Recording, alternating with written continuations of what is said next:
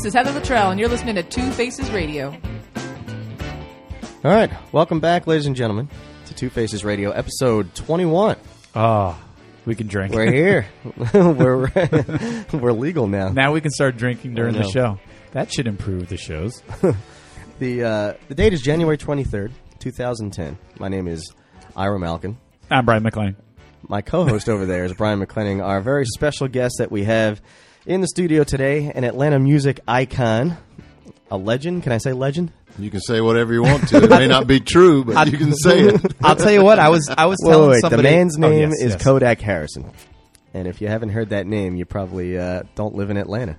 Well, I was telling somebody about the show and our current guest that was Kodak coming in, and I said it almost seems as if you're kind of like quietly legendary. I don't know if that's... I like that. Yeah. That's kind of how I described it, because, when you read your bio, it's incredible. Some of the people you've associated with and played with and performed with in different facets. I know. I was going to mention that, when you do research on Kodak, I mean, you go to his bio and there's just so much on there. So much. And we only have an hour here. I mean, it would be great to get into everything because there's a lot that we could probably talk about, but we'd be here for days, right? Probably. So, we'll hit the important stuff, at least what's going on nowadays, right? Yes. Well, anyway, so wonderful musician, singer, songwriter, also accomplished poet and spoken word artist. We'll get into that stuff later. Which you're our first poet and spoken word artist on this show, so congratulations. I'm thrilled. But we're going to start it out hearing a first tune from you, and you can go ahead and introduce it and tell us what we're hearing. I'm going to start off with Where Dreams Become Real, which is a song I wrote years ago after playing the King Fest, which used to be sponsored by Alma 88 back in the day. And it's a tribute to Martin Luther King Jr., and I recently was asked to play this song down at the King Center on the Sunday before the holiday. Wow. They dedicated a new 125-foot mural down there. Yeah, I saw that. It's pretty incredible. It was pretty incredible, yeah. And I was flattered to be asked to come down and perform this song there. I've re-recorded this song with the band. Yeah. I did it years ago, produced by Brendan O'Brien before he became really big time. Right. He's but pretty that big time. particular version is I don't own that recording. I still own the song, so I decided, let's just re-record it. So I did that this fall, and that's the first song I'm going to do for you here. Is a solo acoustic version of Where Dreams Become Real.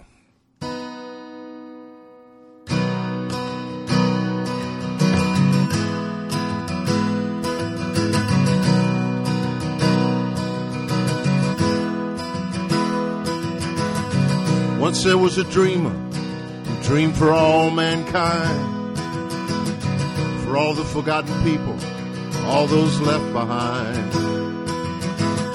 And he carried his dreams from the small towns and the cities to the steps of a Lincoln Memorial. And he told us of a day when all mankind would be free at last, free at last. In that place where dreams become real. In that place, soul is revealed and dreams become real. Where dreams become real.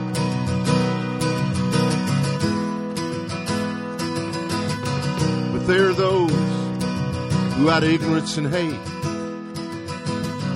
who would destroy the dream. And he was shot down in Memphis round supper time, but the dream did not die. For you can kill the dreamer, but you can't kill the dream. It lives on in that place where dreams become real. In that place, soul is revealed and dreams where dreams become real, where dreams become real, where dreams become real. Oh,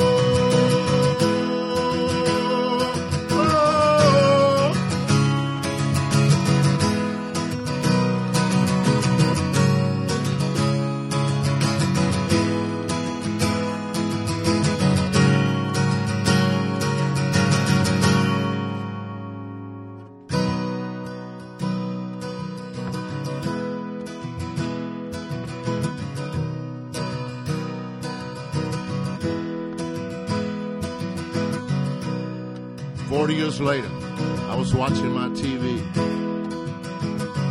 when I saw the dream personified.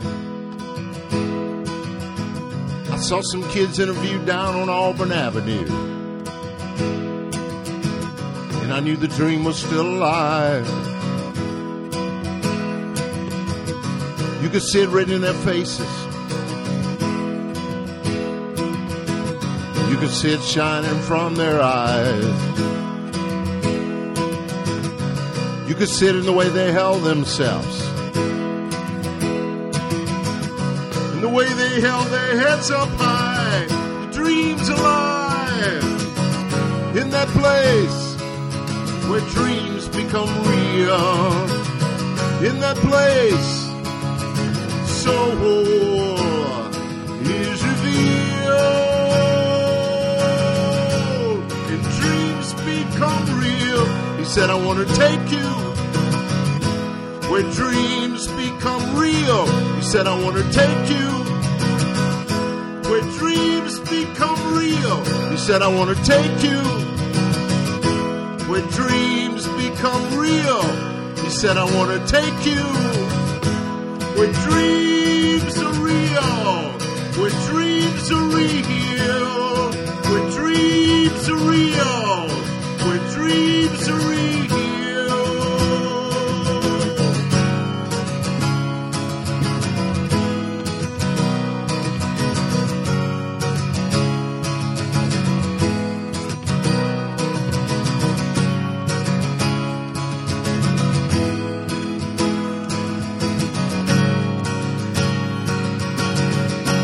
Where dreams are real.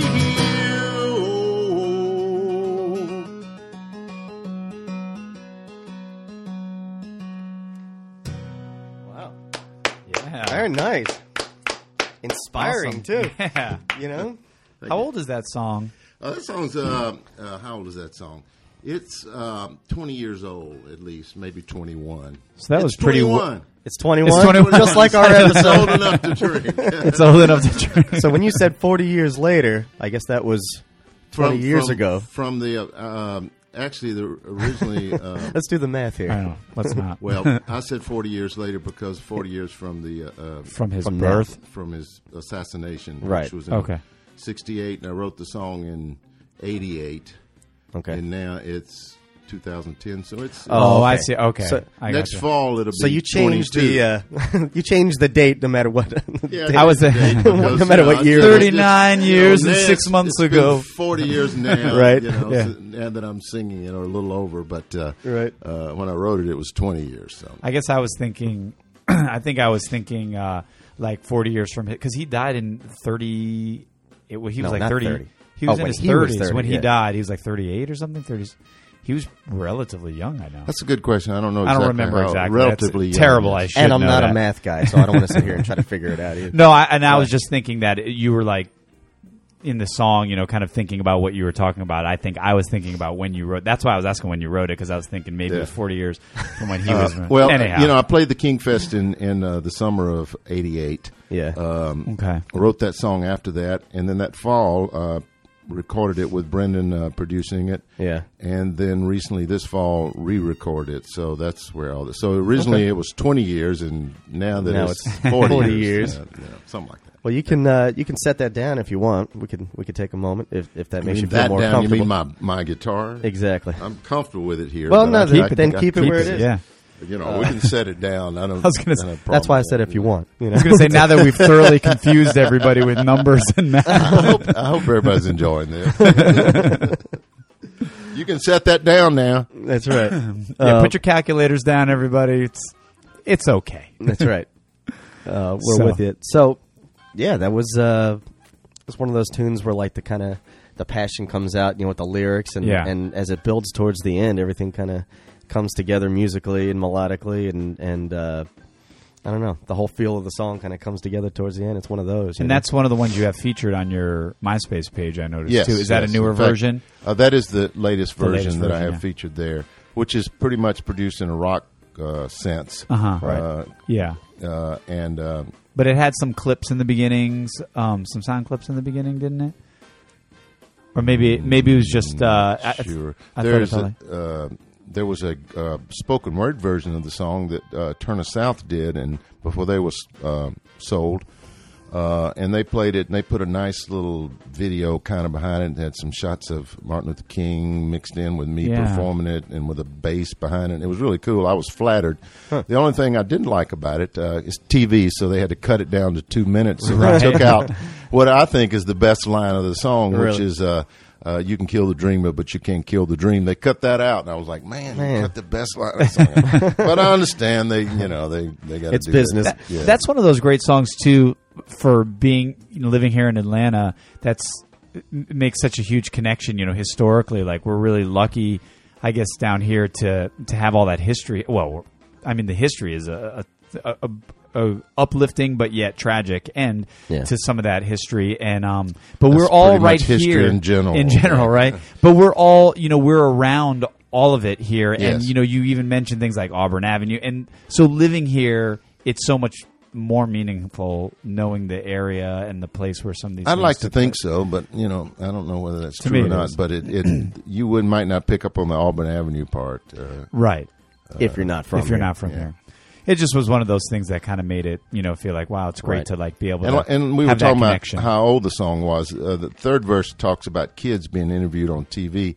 Well, it was in '88 that the Democratic National Convention was here, and they were interviewing a lot of people on TV and stuff. And I saw one, and I was trying to figure out what to do with the song to take it to another place besides the basic story there. And when I saw that interview. I thought, oh, yeah, let's do that. Let's keep the dream alive. Well, can I ask, one of the initial questions I had when I was doing some of my research on you is, being that you're a poet as well as a singer-songwriter, I was kind of curious. I know, obviously, songs are melodic poems many times, but how do you approach, when you first start writing a song or a poem, like, what happens first? Do you kind of just enter everything as poetry initially, and then some things turn into songs, or how does your approach begin? I have found out, much to my surprise, that most songwriters write music first. I'm not. I write generally lyrics first, or have a lyric idea which develops in the process of writing a song. Not always. I'll write them any way they'll come, and I have written some where I've had musical ideas that led to the. But I guess that's the poet in me or something, because I'm a word person. And, and I think about. So I've been writing songs long before I got into the poetry thing. In fact, one of the reasons I did that, because critics kept calling me a poet, and I'd be like, no, I'm not a poet. I'm just a songwriter, you know. But they kept that up, and I finally decided, okay, well, all right, so you're right. I'm a poet. Okay, I guess I'm a poet. I'm a poet. That's what you want me to be. I'll be it. The classic, you're a poet, and you didn't know it. That's right. Classic. He embodied the classic line. The classic line. I had managers back in the '80s who were telling me to take the poetry out of my music because they felt like it was over people's heads. But I feel like what managers should do, good managers, is you should recognize the strong point of an artist and build on that. And I felt like that, obviously, it's easy to say in retrospect, but even at the time, with critics calling me a poet and raving about that they should have figured out a way to go with that. Obviously, it worked for a lot of people. Dylan, Leonard Cohen, a little guy named Bob Dylan. Yeah. But they didn't look at it that way. You know? So we had and that didn't work. And Leonard Cohen was a writer for many years before he started doing music. Singing, he had several books of poetry published, I think, before he ever had a song. So even when recorded. you just considered yourself a songwriter, the lyrics came first. It was always lyrics first for you. Yeah. I would get a lyrical idea and work from there. Not always, but generally most of the time.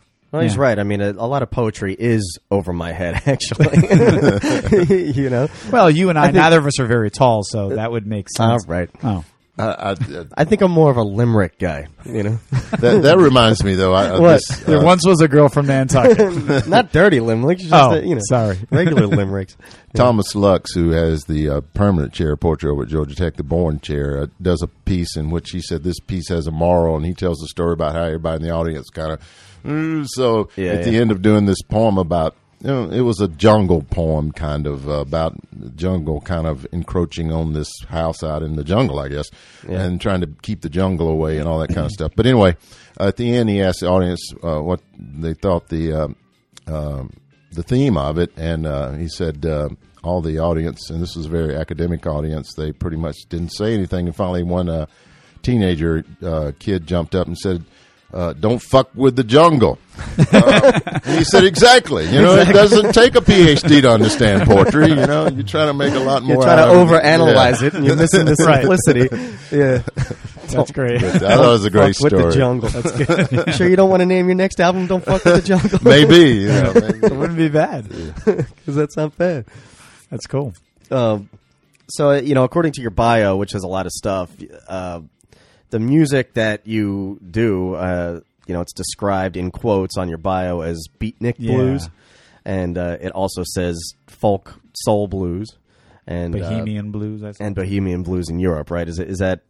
Well, people always ask you what kind of music you play, and I tell them, well, it depends on who I'm playing with. If it's just me by myself, me and my guitar, then I guess it's kind of folkish, Right. You throw in a couple electric guitars, bass, and drums, and it kind of becomes rock. Add a saxophone, and it takes on a jazzy R&B feel. I had a 10-piece soul band at one time with a horn section with 3 horns and 3 backup singers. That was a soul band, but a lot of times it's the same songs. It just depends on how you do them. And I think that may have been when I first saw you in that capacity, maybe. Probably back at Smith's and stuff like that. That was a lot of fun. Right. I mean, Brian and I haven't lived in Atlanta that long. We've only been here since the mid-'90s. But, that would have been around 97. Okay, and I think that's when I first saw you. And I was like, oh, wow, this guy's really doing that. Was a lot of fun. I always wanted to do that, and I did it. But, how do you manage a band of that size? And you got to have big rooms and big stages. But you were kind of king of Smith's Old Bar at that time. I feel like you were playing there an awful lot. I did it at one point in time because Mike Reeves, one of the owners, is an old friend of mine, and we were roommates way back in the 80s and worked together a lot, and that had something to do with that. So you kind of had it in there. Well, I was playing also at Eddie's Attic a lot in those days, and it was a different kind of thing at Eddie's. He didn't like drums, and he didn't want any electric instruments and all. So if we did anything of that nature, we would go to Smith's. Right. Well, that makes sense.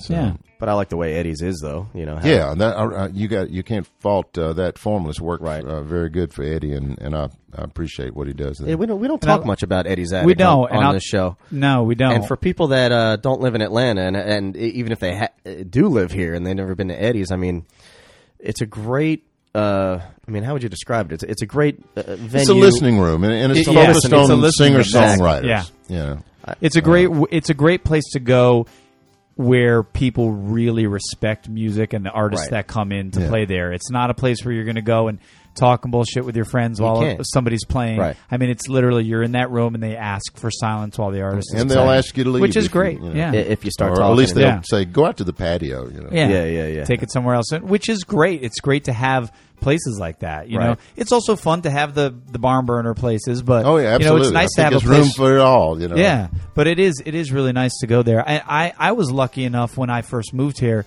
to meet some people. Actually, a friend of mine owned a studio. Funny, we were just talking about this friend of mine, Eddie Pareja, and he owned a little recording studio called Tadpole Studios, and they sponsored their open mic nights, which were, I think, Monday nights for a long time. I don't know. Eddie's. Eddie's. And We did it a couple times, and it was actually like a competition. Every week they would have people, which was again was great. You know, people would come up, they'd play one song miserably like every week. We lost every time we went, but it was great. And then they would promote, and then they would get some free time at Tadpole Studios. So that was which is I don't think any longer in existence. I had mixed emotions when he first started doing that. It's actually I've warmed up to it because it's more like a poetry slam. Yeah. But it's great for the audience. It's nerve-wracking as hell for the artist. For the artist. You know, you got to get up there and play a couple songs in competition with your friends and whatnot. But the audience get to hear a lot of different people, and they get to hear people that are really trying to be their best. And so it can be, especially those shootouts he has twice a year. And, you know, people have come out of that, like John Mayer and whatnot. You know, so it's something that can catapult your career. And you've played with him, I noticed, too. We did a thing. It was kind of, in fact, Christian Bush and John Mayer. Everybody knows John Mayer. Christian Bush is in that band Sugarland now, and a lot of people know him too. Yeah. They came up with this alternative to the Lilith Fair. Remember when that was? When they were doing that at Lakewood. It was, and I went to a couple of those. It was all women, but it was awesome. But anyway, so but it was awesome. I like women, you know. Yeah, right. You know, but I mean, you know, all the performers were women. But so their alternative for this at Eddie's was called the Willis Fair, and so John and Christian put that together, invited me to be a part of it. And John, I just love his guitar playing. He has the sweetest tone, and he was one of the very few people that you would hear play electric at Eddie's, because Eddie's. Obviously, when you can draw that many people, he lets you do whatever you want to do. Yeah, right. But he's not an idiot. You want to bring in some timpanis? Go ahead. I told him, I said, John, you know, play behind me. He said, sure. So he did a whole set with me playing a guitar behind me. Cool. So it was probably relatively recently then, probably within the last... Well, it was before he hit the big time, I can tell you that. When was that? That's a good question. It was before Eddie left. So safe to say within the last 6 years, probably, right? Oh, no, more than that ago. I think it was more than that ago, because Todd, who is Jennifer Nettles, the singer for Sugarland's ex-husband, bought it from Eddie. Oh, okay. And then Eddie has come back because another guy named Bob bought it and brought Eddie back as a manager. So it was, I would say, I don't know if it was 10 years ago, but, you know. I bet it was 10 years ago. It might have been, yeah. Well, Jennifer Nettles, she's another one who was in she was in that Soul Miner's Daughter. Yeah. Was that that wasn't Todd, though? No, that wasn't Todd. No. I don't remember the guy. Yeah, I don't either. Probably because he's not in Sugarland, and she is. Well, she was kind of like a queen of Smith's Old Bar as well. She was always up there as well. Yeah, exactly. They were another one that I used to see. Her band was very popular in those days, and that's the reason when they came up with this idea of attacking the Nashville market, Christian Bush and Kristen Hall at that time, and asked her to sing. And it's funny because, well, it's not necessarily funny. I guess maybe in one hand it's a tribute to her abilities, but she was singing more R&B, and now she's singing more country. So yeah, she was. Yeah, because Soul Miner. Doing the Nashville thing worked for her, though. Yeah, it definitely worked. Yeah, she can sing. She's one of those ones who you get in a room and you hear her and you're like, whoa. Right. Yeah. So, but you're pretty much a Decatur guy anyway, right? I mean, you absolutely. Live there. I live about 3 blocks from downtown, so I can walk right up there to Java Monkey or the Brick Store or Eddie's or Twain's or wherever. It's all in walking distance, which is cool. Yeah, I always loved Decatur, but I live on the west side of town now, so I don't get over there too often. But Decatur's great. I mean, it's just they support all kinds of art, artists and art in Decatur so well. Because it's kind of a centrally located, a condensed little area, it's a great place for festivals. Like, for instance, the Decatur Book Festival is now, I believe, the second largest independent book festival, or maybe the largest in the country, and maybe the third or fourth largest overall. Anyway, it's doing really well. And part of it is when they had it in Atlanta, it was so spread out, you had to decide what venue you wanted to go to, and you were there. And I participated in one of those out at the DeForce Center. So if you made it to the DeForce Center, you weren't going to go anywhere else. Right. Whereas there, you can go to an event at the courthouse or at Eddie's or at Java Monkey or at the library or wherever, and walk not very far and go to another event. And they've got all the booths and things. So it's a great place for things like the book festival. They do a wine festival, a beer festival, all kind of festivals. And it really works. General arts festival. Because of the area there. Yeah. No, it is a great. That's where I lived when I first moved here for a little while, just for a short period. But so it was kind of like my first. Eddie's Attic was a big place that I went a lot initially. So it was great. It was cool. It's like a lot of areas, it's becoming very popular, and rents are going up and all that kind of stuff. Well, but it's getting real nice out there. I mean, every time I drive through downtown Decatur, I'm like, oh wow, when did this pop up? You know, but it's all nice though. I think it's doing really well. I mean, I think at one time somebody told me there were 17 galleries there. I mean, you know, so there's a lot of things going on. You know, Paste is close to there, and of course. We've mentioned a bunch of other places, but it's a happening little area, and I live there, and I'm pretty you're much getting some nice restaurants too, which is yeah. You know. But well, I guess that's a good segue to get into. Probably got a lot of history to talk about too. Yeah, because you were born all over. Yeah, history. Yeah. History. But you, what did we say about history a while ago? It's tragic, and it's always tragic, but always uplifting. It's uplifting yet always tragic. Ends tragically, right? Tragically uplifting. According to your bio that I read, you grew up in Jackson, Georgia, which is south of here? Halfway between here and Macon. I liked how it said slowly. In a sense, I didn't grow up. I grew up in a very small town. It's not so small anymore. In fact, now I think they call it part of the Metro Atlanta area because the county's filled up. And now they've cut all the trees down on Main Street, and there's just convenience stores and fast food places because they service all the people that commute to South Atlanta. Yeah. And the industries that were there when I was growing up, the textile industry and farming, are pretty much gone. So now it's just a place. Strip malls and. It's not a very pretty little town, but it was when I was growing up, and we used to drive around on dirt roads, etc., doing all kinds of things, and would never see another car. But that's not the case anymore, and that's kind of how I learned to sing. Was singing along to my 8-track player in those days. Right. That's funny. Hey, we had those too.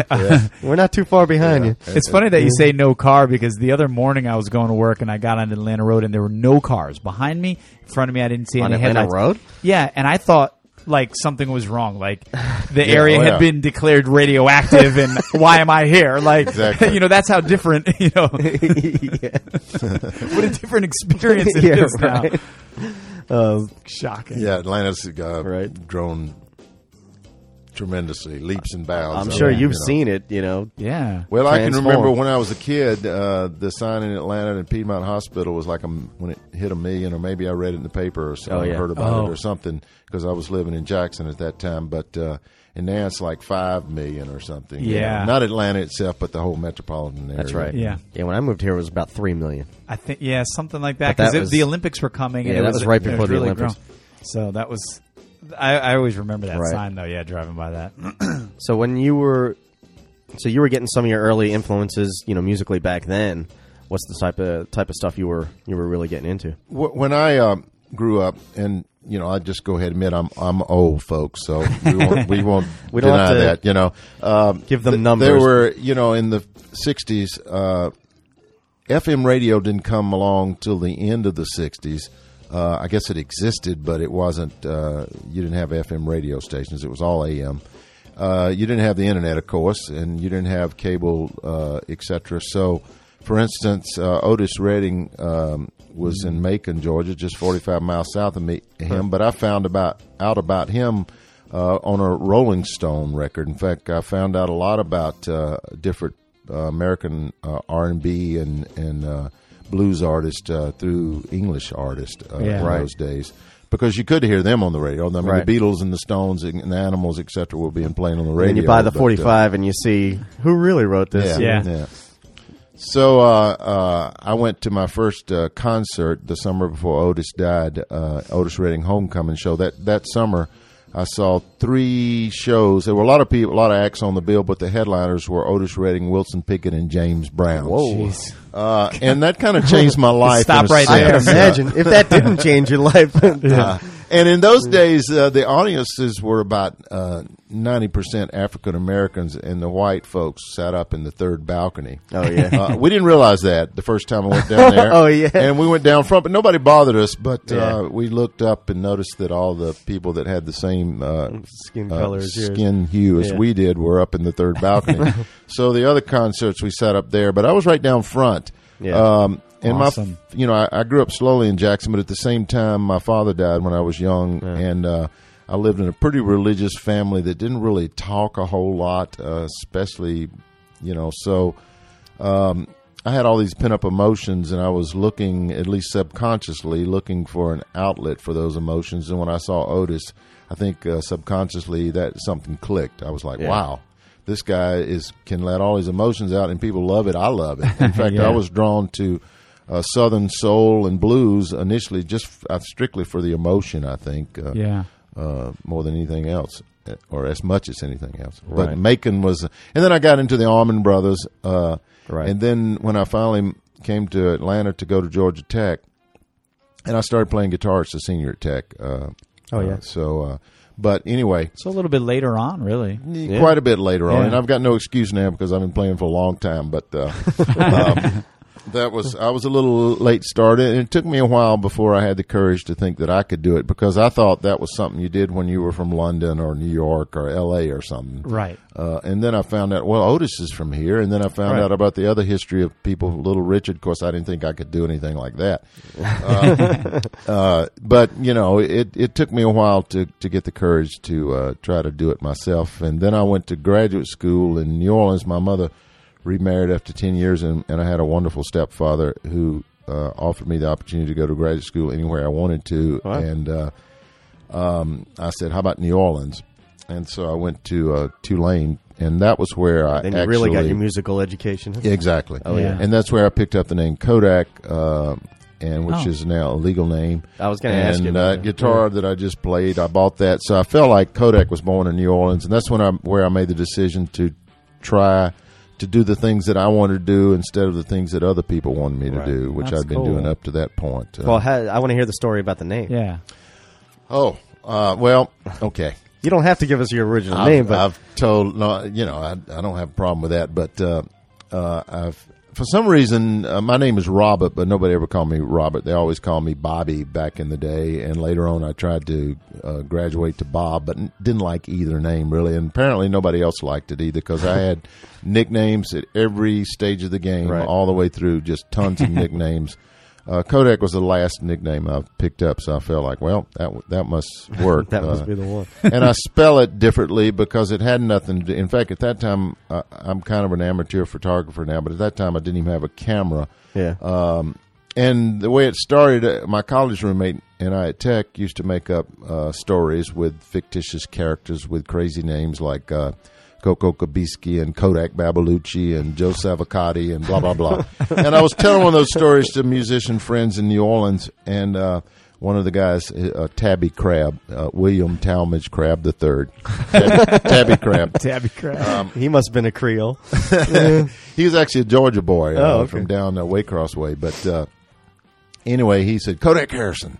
Sounds kind of like an old country western star, and I was in a little country western phase, and Yeah. it kind of fit, and so everybody started calling me Kodak. A couple of weeks later, I was went to see he and his wife had a little folk duo down in the French Quarter, and I walked in. It was a slow night, and Tabby from stage said, "There's Kodak Harrison, world famous fiddle player." Well, I don't play fiddle, but, Right. And the We've bartender gotten that came over. I sat down at the bar. Excuse me. Yeah. That was Nah, a big you're all thing. right. That's just a little thunder we have in the studio here. But, the bartender came over and said, Kodak, drinks on me. Why don't you go get your fiddle? And Tabby from stage, yeah, why don't you get your fiddle, Kodak? And I said, well, the cow stepped on it or something. I don't think. Right. But after that, it stuck, and I went and visit friends once, and they weren't there. And I said, I'm sorry, I missed your KODAC, because it had nothing to do with the camera. Yeah. I bring that up for two reasons. Because that makes it more unique to me. And there was another Kodak the comic from Rochester, and he got sued and had to drop Who was that? His name. He's played at the Punchline and a bunch of places around. Never heard of him. I don't know that he's been on TV or whatnot. I never have seen him. Hey, but you're he was the only Kodak I know. Yeah. Well, he had to drop it, but his lawyer got in touch with me. Really? Trying to prove that Kodak was a common name. I think I'm the only one he found, but I didn't want to be sued, and I found out that, and it's been a legal name since '83. The fact that I legalized it, yes. Okay. And my legal name now is Robert Sanders Kodak Harrison. Yeah. You want to know the real name? There it is. All right. And hope you don't have creditors looking for you or something. You know, I don't. Well, that may be true, but that maybe they won't be listening to this station. That's right. So, any creditors out there? You know? Right. So it's a legal name, and I spell it different. And that lawyer said, "Well, I don't think you're going to have any problem because it's been a while since you legalized it, and you spell it different, and blah blah blah. Use it with your last name, and I've never had a problem." So the other guy was just calling himself Kodak and just he was spelling exactly like the camera, Yeah. and it was a nickname for him too. I think he got picked up in Vietnam because he was from Rochester, which is the home of Kodak. So okay, that was the reason he got that name. But too close. You know what the best part of that story is? What? I think you figured it out. I think I know what I'm going to do now. I'm going to try and pick like some rare instrument that I'll have people, you know, like say that I'm like some expert in. That way, wherever I go, that instrument's never around. So then people will be like, "Wow, he's a pretty good guitar player for, you know, for a tuba player, for a French horn player, you know, for a French horn player, he can really play guitar. So it makes my guitar playing seem a little bit better." I did. So I was thinking like that night, that would have been like, "Wow, That's you know, right. well, I'll try this guitar here, you know." Well, you know, I mentioned good. that I started playing guitar, and when I say started, I messed around with it a little bit in high school, but then I quit when I got to tech, and then when I restarted when I was a senior, I haven't quit. But I played French horn. Oh, you did? 2 years in the junior high band, you know. So yeah, I've got a little French horn in my background. All right, that's it. That's my new. I'm the best French horn player south of DC. All right, I hear you. So then everywhere I go now, when I pick up a guitar, they're gonna be like, "This isn't even. He doesn't even barely play." That's that French horn player. That's a French. Never horn carries player. a horn with him. The next thing you know, they'll be calling you Frenchie or something. You better be careful. Or maybe horny. See, that's how. Well, well. Well, all right. I So think we could probably nickname all ourselves that. we left off in New Orleans. I know we can't get into all the history, Certainly at times, anyway. because we'll be here for days.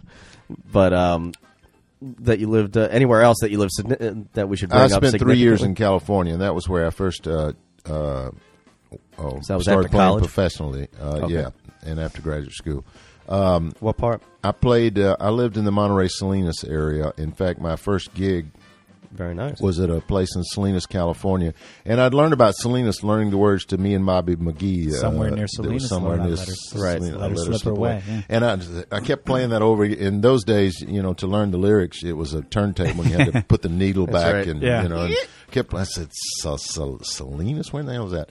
But then, you know, I found myself living there, and I had my first gig there, which was exciting to me because it was at a place called East of Eden. John Steinbeck is I'm a big fan of John Steinbeck, Yeah. and his hometown was Salinas, and East of Eden was one of his books that they made a movie out of it starring James Dean. And so I felt like this was a good omen. Now, here's where the story takes a sharp turn. Okay. In those days, I was not a natural person on stage, not natural behind the microphone. I was petrified, if you want to know the truth. But it's just something I wanted to do. I was extremely nervous. So It's funny, isn't that how? I mean, same way. I mean, I was so stage fright. Actually, I remember one of our first gigs. I turned out, I was like, nervous, and I was like, "Nah, I just want to get out there and do it." And I was like, "No." I mean, some people are, you know, I don't know. Maybe it's because I really wanted it to be good, or I know some people are not nervous at all and they don't have any problem being bad. But anyway, I digress. So what I decided I would do was to go in the afternoon, get everything set up, and then walk in at the last minute so I wouldn't sit around and get nervous. So I walked in at the last minute, and somebody else was playing. Yeah. They double booked the gig, and so welcome to the music business. Yeah. And they gave me his gig a week later, and I played at this place off and on for over a year. But still, it was kind of devastating at that moment. Right. Yeah. When I walked in and somebody else was playing, I was like, "Oh, man. what's going on here?" Yeah. Suddenly, those nerves turned to anger. Ever since then, when I'm on the road or something, I like to pick up the local whatever it is, Creative Loafing, or at least see the billing just to make sure I am going to play there. Yeah, right. Give a call over there. Yeah. You guys do realize I'm playing. Yeah. Well, nowadays you have to check so many avenues. You know, Yeah. you got to check the place's website, their Facebook page, make sure. So then you decided to, I guess, eventually come back and make it out here in Georgia. I was an East Coast boy, and a lot of those musician friends that I met in New Orleans moved to West Virginia. And you think, West Virginia, why that? Yeah. Well, there was a group of people from Texas that one of the guys' grandparents lived in West Virginia. So this is back to the Garden time, and they went up there and started a commune. A hippie farm, you might say, and This is not the first commune we've heard about on our true. show. Yeah. And so I had been up there during Christmas once when I was back, and I was real curious about what was happening there. Bet and, you were. I was thinking about moving to San Francisco and blah, blah, blah. And I had a friend of mine from my hometown from Jackson out there, and because he didn't care so much about moving. And then another friend called and said, "You should come back and sing in my wedding." And he was, whining that if you guys hadn't left, maybe I wouldn't be getting married. But I thought, okay, I'll come sing in your wedding, then I'll go to West Virginia. So on the spur of the moment, I went from moving from Salinas to Berkeley to coming back east. And you never know. Everybody faces those crossroads in their lives. And it's like when I moved to New York City, and I came back from there too. You always wonder, what if I'd have stuck it out, or what if I had stayed, or what if I'd have you done never this? know. But you can't regret those things. Right. You can't do the what ifs. But I came back from California and moved to West Virginia. And Wow. then So West Virginia, that's probably took you back to some of your early hometown Jackson days, I would bet, because pretty quiet in West Virginia. Well, back to more rural. it's like mountain as town opposed up to there. urban, but at the same time, it was very rural there. We lived about 5 5 miles up a dirt road on a ridge, and in those days, it was beyond anything I experienced in Jackson because we had no electricity and no running water, Wow. and we heated with wood, and it was cheap as hell to live. It cost me $10 a week to live there, and that covered my food.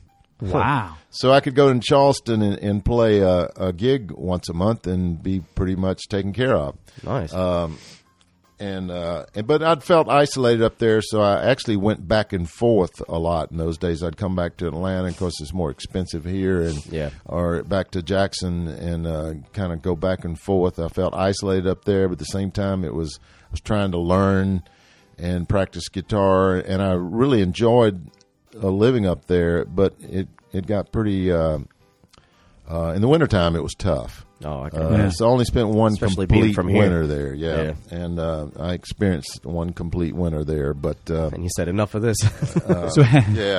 and so much so that you couldn't get up the dirt road, so you'd have to park down the mountain and walk up a mile or so, in the snow or carrying your guitar and all. It was pretty rough, but I was young.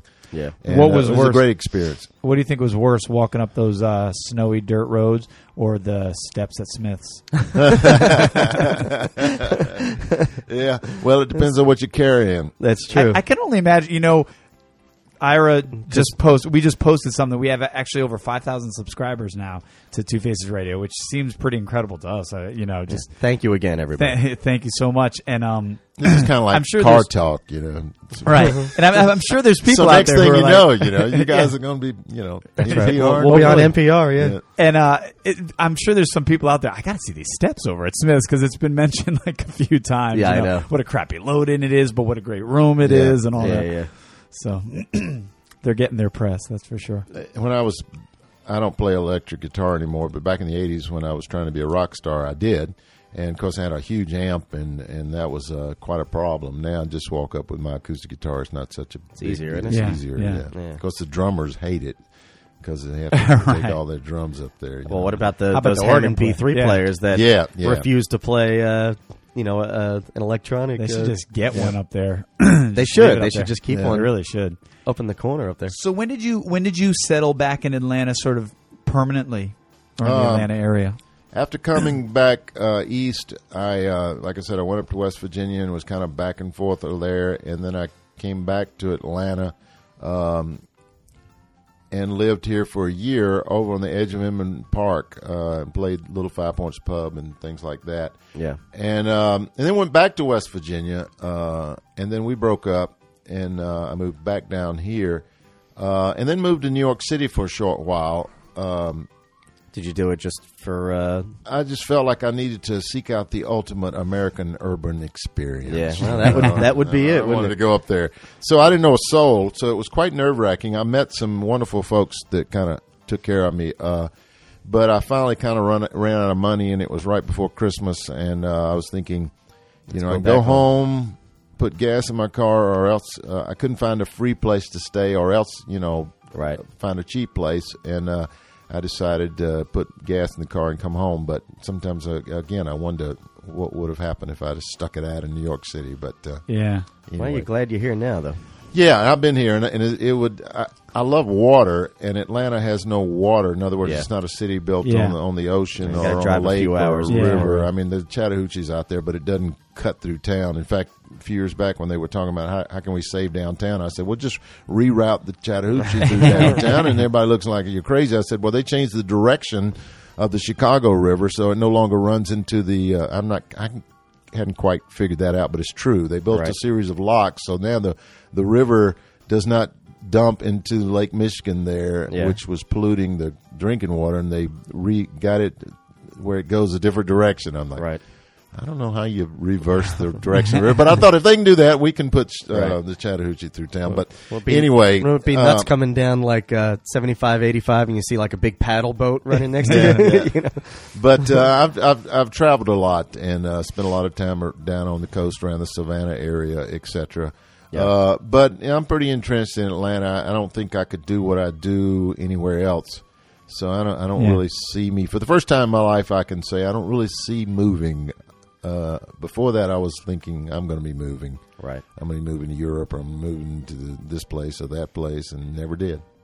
Interesting. Well, I'm going to skip ahead a little bit. I mean, when you first started getting some real attention, getting a lot of people out to your shows and everything, started building up the big bands. It's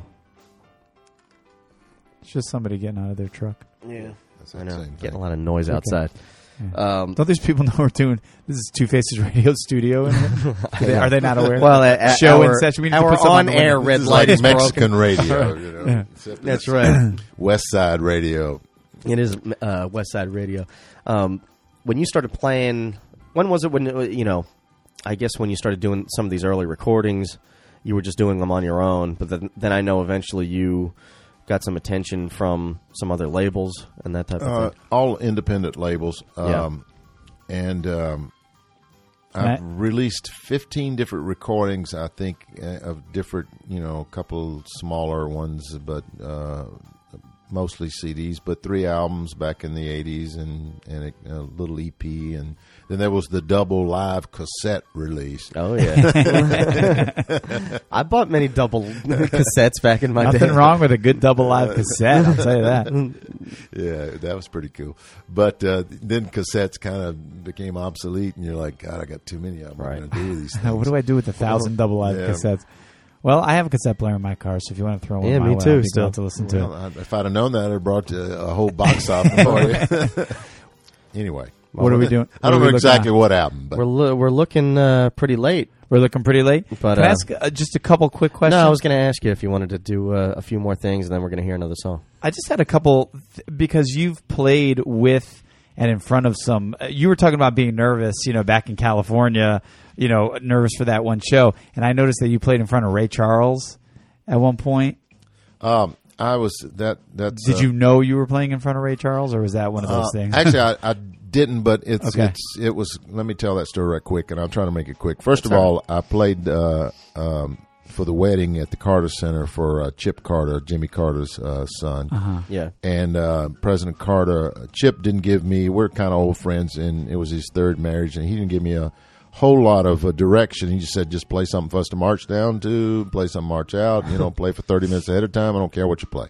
Yeah. So I'm like, okay, I'll play one of my songs. So I played one of my songs, and during rehearsal, I stopped when they got to the altar, and Andrew Young was officiating. Yeah. And his wife came over and said, "You write that song? I like that song." And then President Carter came over and said, "Is that the whole song?" I said, "No, I quit because they got to the altar." He said, "Well, play me the song." Really? So you speaking of being nervous, Yeah. So Jimmy Carter standing right in front of you. Jimmy Carter there, and Rosalind Carter, and Andrew Young and his wife Carolyn, and Chip and his soon-to-be wife. And I Becky. guess you don't say, nah, not in the mood. So I did, and President Carter said, "It's the perfect song for the wedding." And but I said, "It's too long." He said, "Well, they'll just have to march in at the end of the song." Funny. So sure enough, What a compliment, though. Right? We were playing, and nobody was paying attention while people were filing in there at the Carter Center, and I was thinking, when are we supposed to play this song?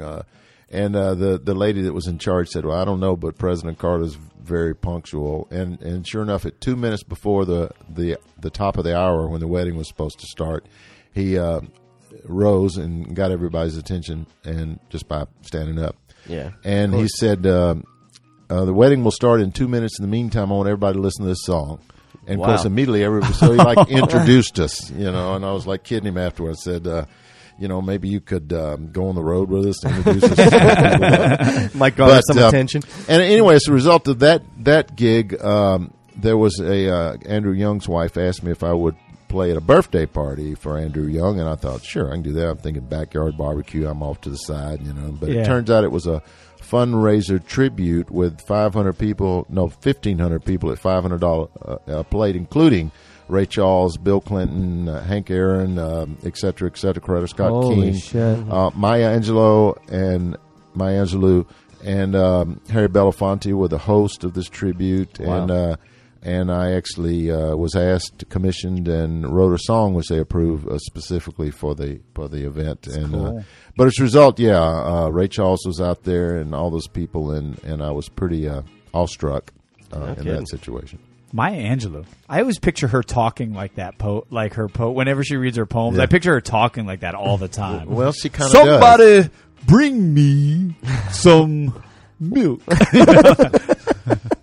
Like all the time. Everything's so dramatic. Well, And her friends being like, Maya, enough. It's nice to meet you, Miss Angela. Stop with the dramatics. Yeah, right. But, yeah. Yeah, she's another, but that's another major, Yeah. Well, especially being a poet. country's icon, legendary person in our country.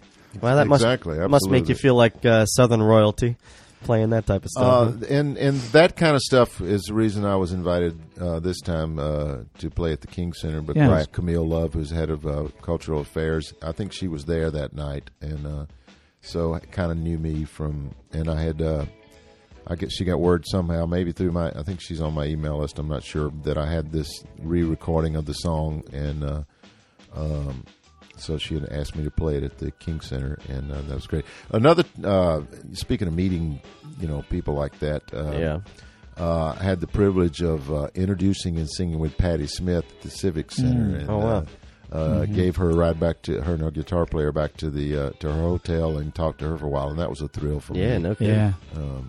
She'd be right in that wheelhouse for you. The People have the power, yeah. She's amazing. What was it? Horses? Was that her first record? That's the one of those amazing debut records. Cool. Well, what do you say there, we're Paco? I know. Well, we're gonna have to wrap it up soon. Got friends in high places there, Kodak. I know. There's a lot we didn't get into. I got friends in low places. Maybe I'll write a song. No, I'm just right. Yeah, right. Maybe I'll write a song that sounds. Hey, if it worked once, It sounds good. we're coming to the end here, so we're going to hear another song. And before you play this one too, one other thing I had on my list that I wanted to ask you about was your record label called Corner Records. Yeah.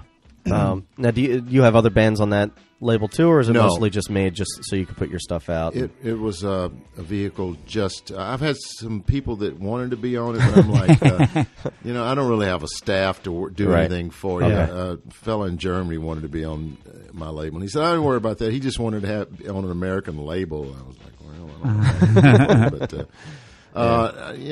It was just I use it for to promote my own songs, music, bands, and stuff. But like I say, I mean, there's only so much I can do because I don't have a staff to really promote it or a budget, and so it's cool, but it's at the same time it's limited.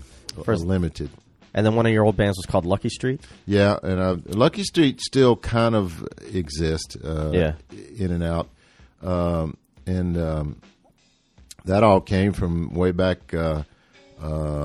On my first album, we were taking band pictures, and we went downtown and took band pictures around Lucky Street and International used to intersect. I think they've changed the names of those streets now. I think International is now Andrew Young Boulevard or something. Right. Anyway, but I thought Lucky Street International, that's cool. And so Lucky Street International. So I've my publishing company's Lucky Street Music, and my band I called it Lucky Street there for a while. So that's cool. It all came from It's that. funny taking street names like we have the Ballad of Holmes and Tallulah. Right? Yeah. Well, in my first vinyl album, had a picture, a drawing, a color pencil drawing. Actually, a friend of mine, an artist, Glenn Eden, who draws. From photographs, and he was looking for models after one of my songs, and we took pictures of the Lucky Street Grill. So it all kind of, there was it all came together. It all came together. And I also liked it during those days, back in the 80s. Lucky Street was not Lucky Street. It was pretty hardcore down on your luck. Not too lucky if you're on Lucky Street. That's right. Yeah, it's kind of changed since then. There's a song in there, right? Unlucky Street. Yeah. Are we on the radio? Yeah. I thought we were running out of time, and Well, I'm going on and on about Lucky Street. Well, technically, I mean, we can go as long as we want to. I just try to. Yeah, I understand. I try to. Well, you crack can the edit whip. some of the stuff. Yeah, Take it out. well, yeah. I mean, especially when I got up to check for the noises, I edit that stuff. Might out. have, there's a couple minutes. But all right, well, we'll get to song number 2, and you can go ahead and introduce that. This is called Certain Sadness, and this is a little different version than the original version. Anyway, Certain Sadness.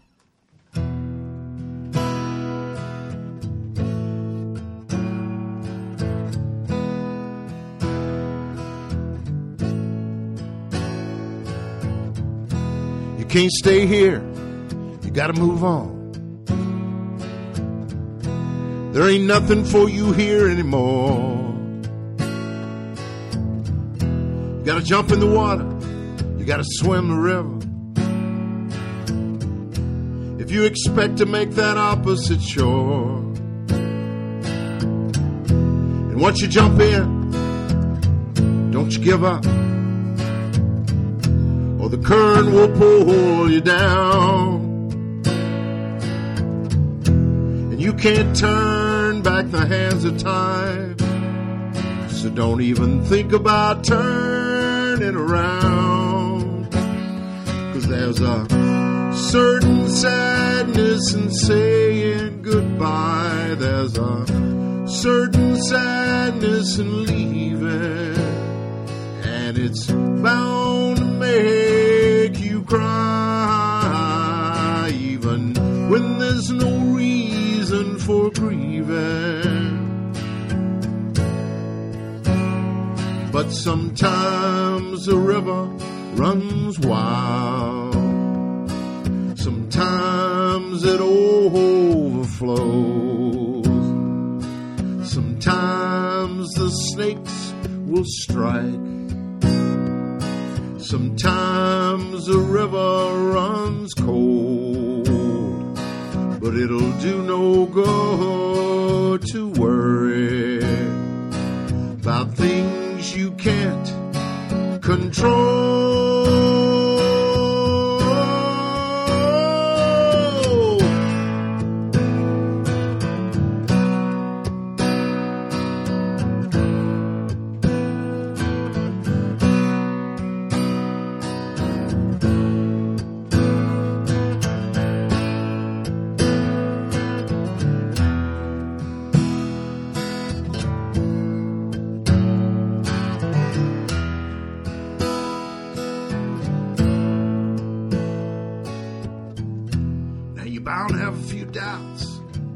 maybe a few regrets. But you can't let them eat you alive. You gotta take a deep breath, dive right in. Keep your mind on the day you'll arrive. 'Cause there's a certain sadness in saying goodbye. There's a certain sadness in leaving, and it's bound to make you cry, even when there's no reason for grieving. There's a certain sadness in saying goodbye. There's a certain sadness in saying goodbye. There's a certain sadness in saying goodbye. Saying goodbye. Saying goodbye. Saying goodbye. Saying goodbye.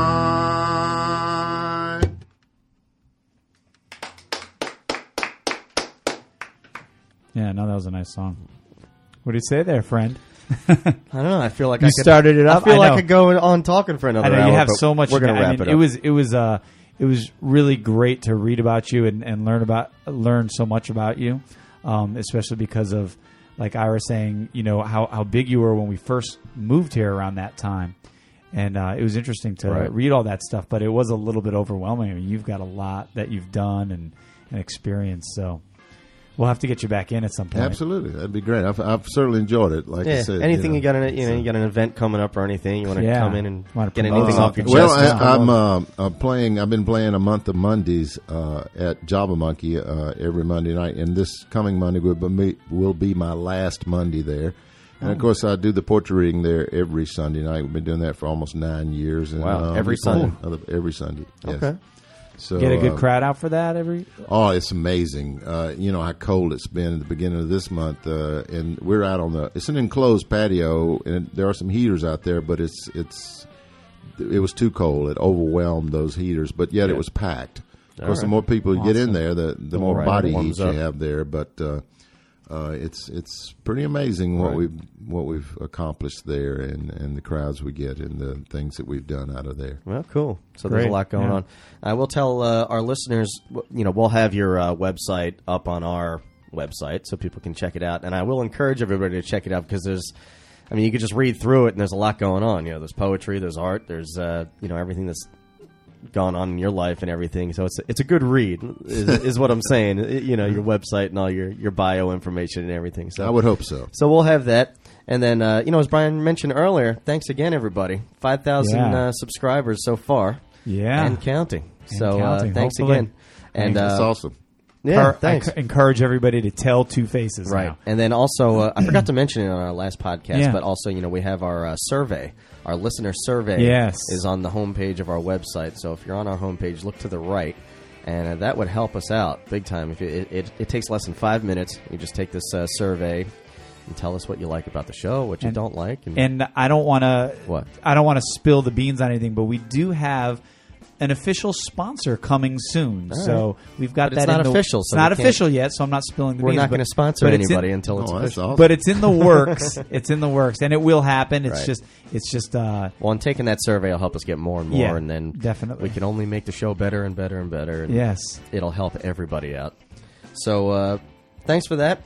And once again, this has been episode 21. My name is Ira Malkin. That's Brian McClenning over there. Yes, our guest today is Kodak Harrison. We'd like to thank you again for coming in here and doing it. It's my pleasure. And I'll play this other song that you mentioned, and you can do what we will. We will. We're gonna do. Yeah, we're gonna have him do a bonus song like we do with a lot of our guests, and we'll release that some other time. So until then, stick around, stay tuned, and like we always like to say, save it for the show.